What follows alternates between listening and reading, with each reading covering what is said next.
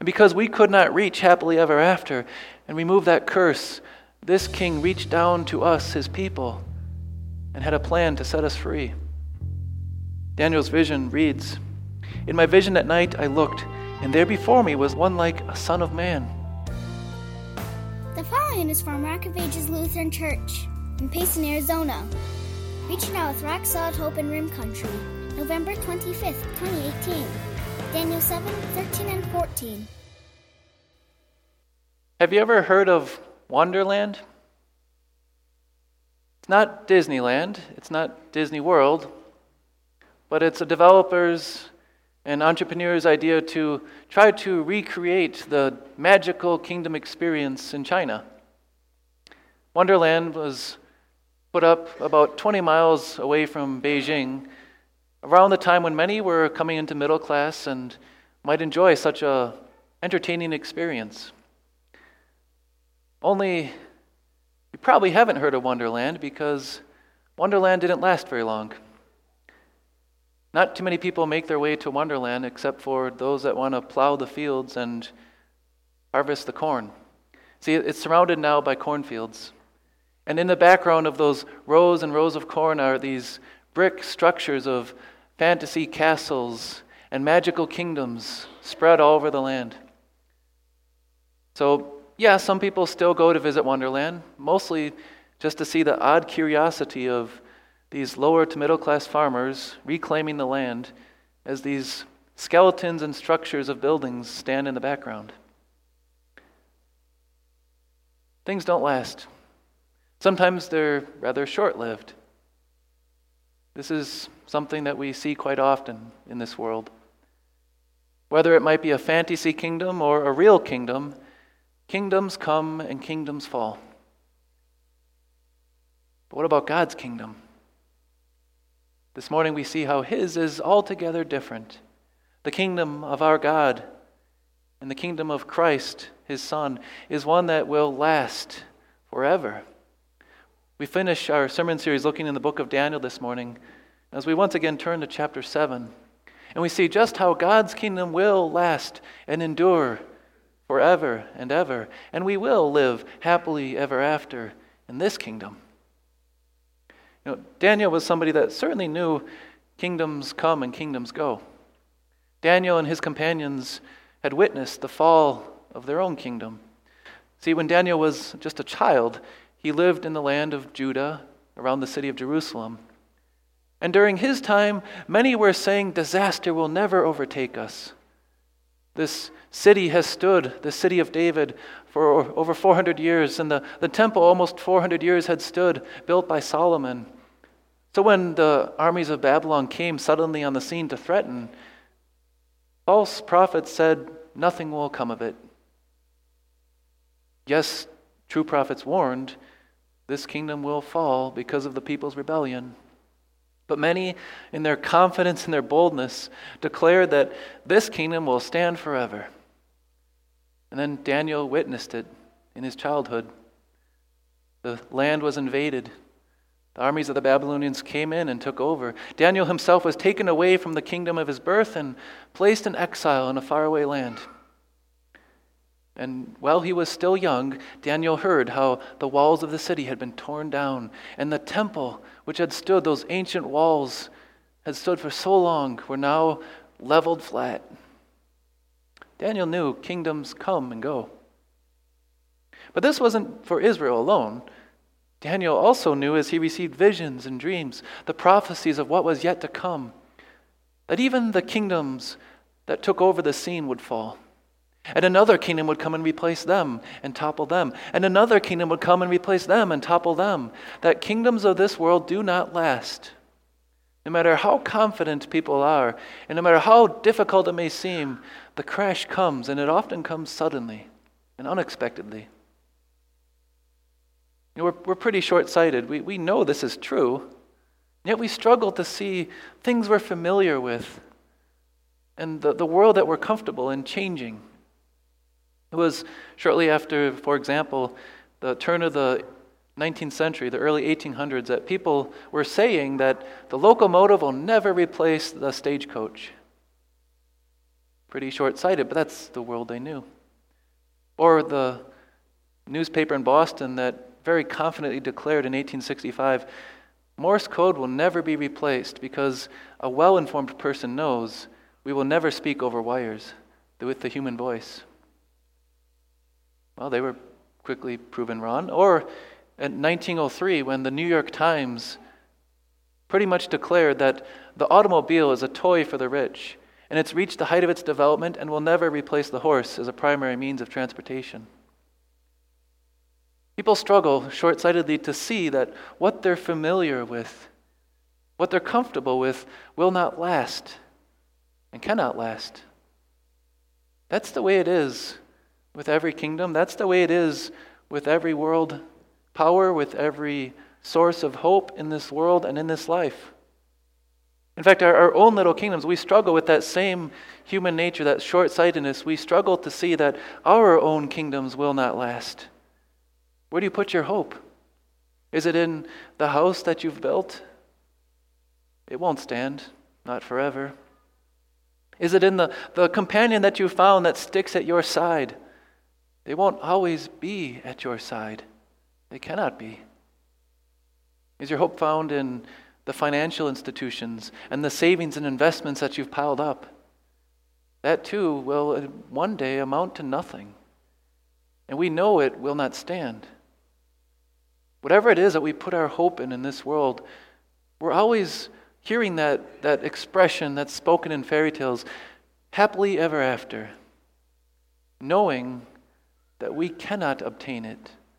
Not in this world, not with our strength. There's no king, there's no human hand or power that can secure happily ever after. Happily ever after is forever out of our reach.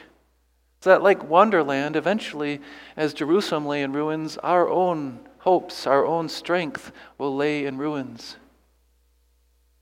That's because this world, this kingdom, is under a curse. This kingdom has hearts which rebel against its king. And so the king has pronounced a curse on the land and on the people.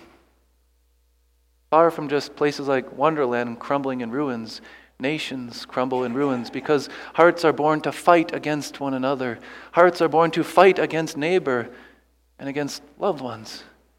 And hearts that are born to fight against God lie under a curse. Happily ever after cannot be achieved so long as we are under that curse and in this kingdom. That's why what Daniel sees here is a source of hope we all need. Daniel sees a source of hope that's unlike any other source. See, in his visions, he sees kingdoms come out of the sea. He sees kingdoms rise up out of the dust of the earth. Those are the kingdoms that fight each other, the kingdoms that fall, the kingdoms that fail. But here, in chapter 7, Daniel sees another one. One who he describes here, he says, one like a son of man. Only his source is very different. He is one who it says is coming on the clouds of heaven. This king is out of this world. And because we could not reach happily ever after and remove that curse, this king reached down to us, his people, and had a plan to set us free. Daniel's vision reads, "In my vision at night I looked, and there before me was one like a son of man, coming with the clouds of heaven. He approached the Ancient of Days and was led into his presence." This one who is like a son of man is one who stands at the Father's side as true God from eternity. In order that the rescuer, the king that we have, could deliver us, he came down and took on human flesh. The one who enjoyed from eternity glory at the Father's side was born of a virgin and became fully human. That's the one Daniel sees here in his vision, like a son of man. But this is no ordinary man. This man who came down from heaven and became like us. Jesus, the Son of Man, it says, is altogether different. He was given authority, glory, sovereign power. The Son of Man, when he first came to this world, didn't appear so glorious and so powerful. In order to rescue his people, he set aside that glory and laid it down And the Son of God and Son of Man, born into this world, hid that glory as our King, so that he could remove the curse from his people, the fighting, the wickedness of the heart. He was cursed himself on the tree. And Jesus, the Son of God and Son of Man, had that notice written above his head that said, "This is the King of the Jews." How correct that was. The King who came to remove the curse as he took our place. And then Jesus, that Son of God and Son of Man, our perfect King, could not fail. This is one King who would not be toppled, one King who could never fail, and whose kingdom could not end in be destroyed. Jesus, the Son of Man, rose from his grave in victory and declared, "All authority is given to me." Once again taking that authority, that glory, that power in his place in his kingdom as Lord of all. That's why Daniel's vision says this one who looks like a man also is worshipped. All peoples, nations, and men of every language worshipped him. It's our King, the living Jesus, who has removed that curse and brought us into the freedom of his kingdom that we now bow before and worship. And then is fulfilled that picture in Scripture where Jesus comes in all his glory on the clouds of heaven. And then every kingdom of this world which stands will be toppled. And everything that we had our hopes and dreams in apart from him will fail. Then will be fulfilled what we see in Psalm 2. Why did the nations conspire and the peoples plot in vain?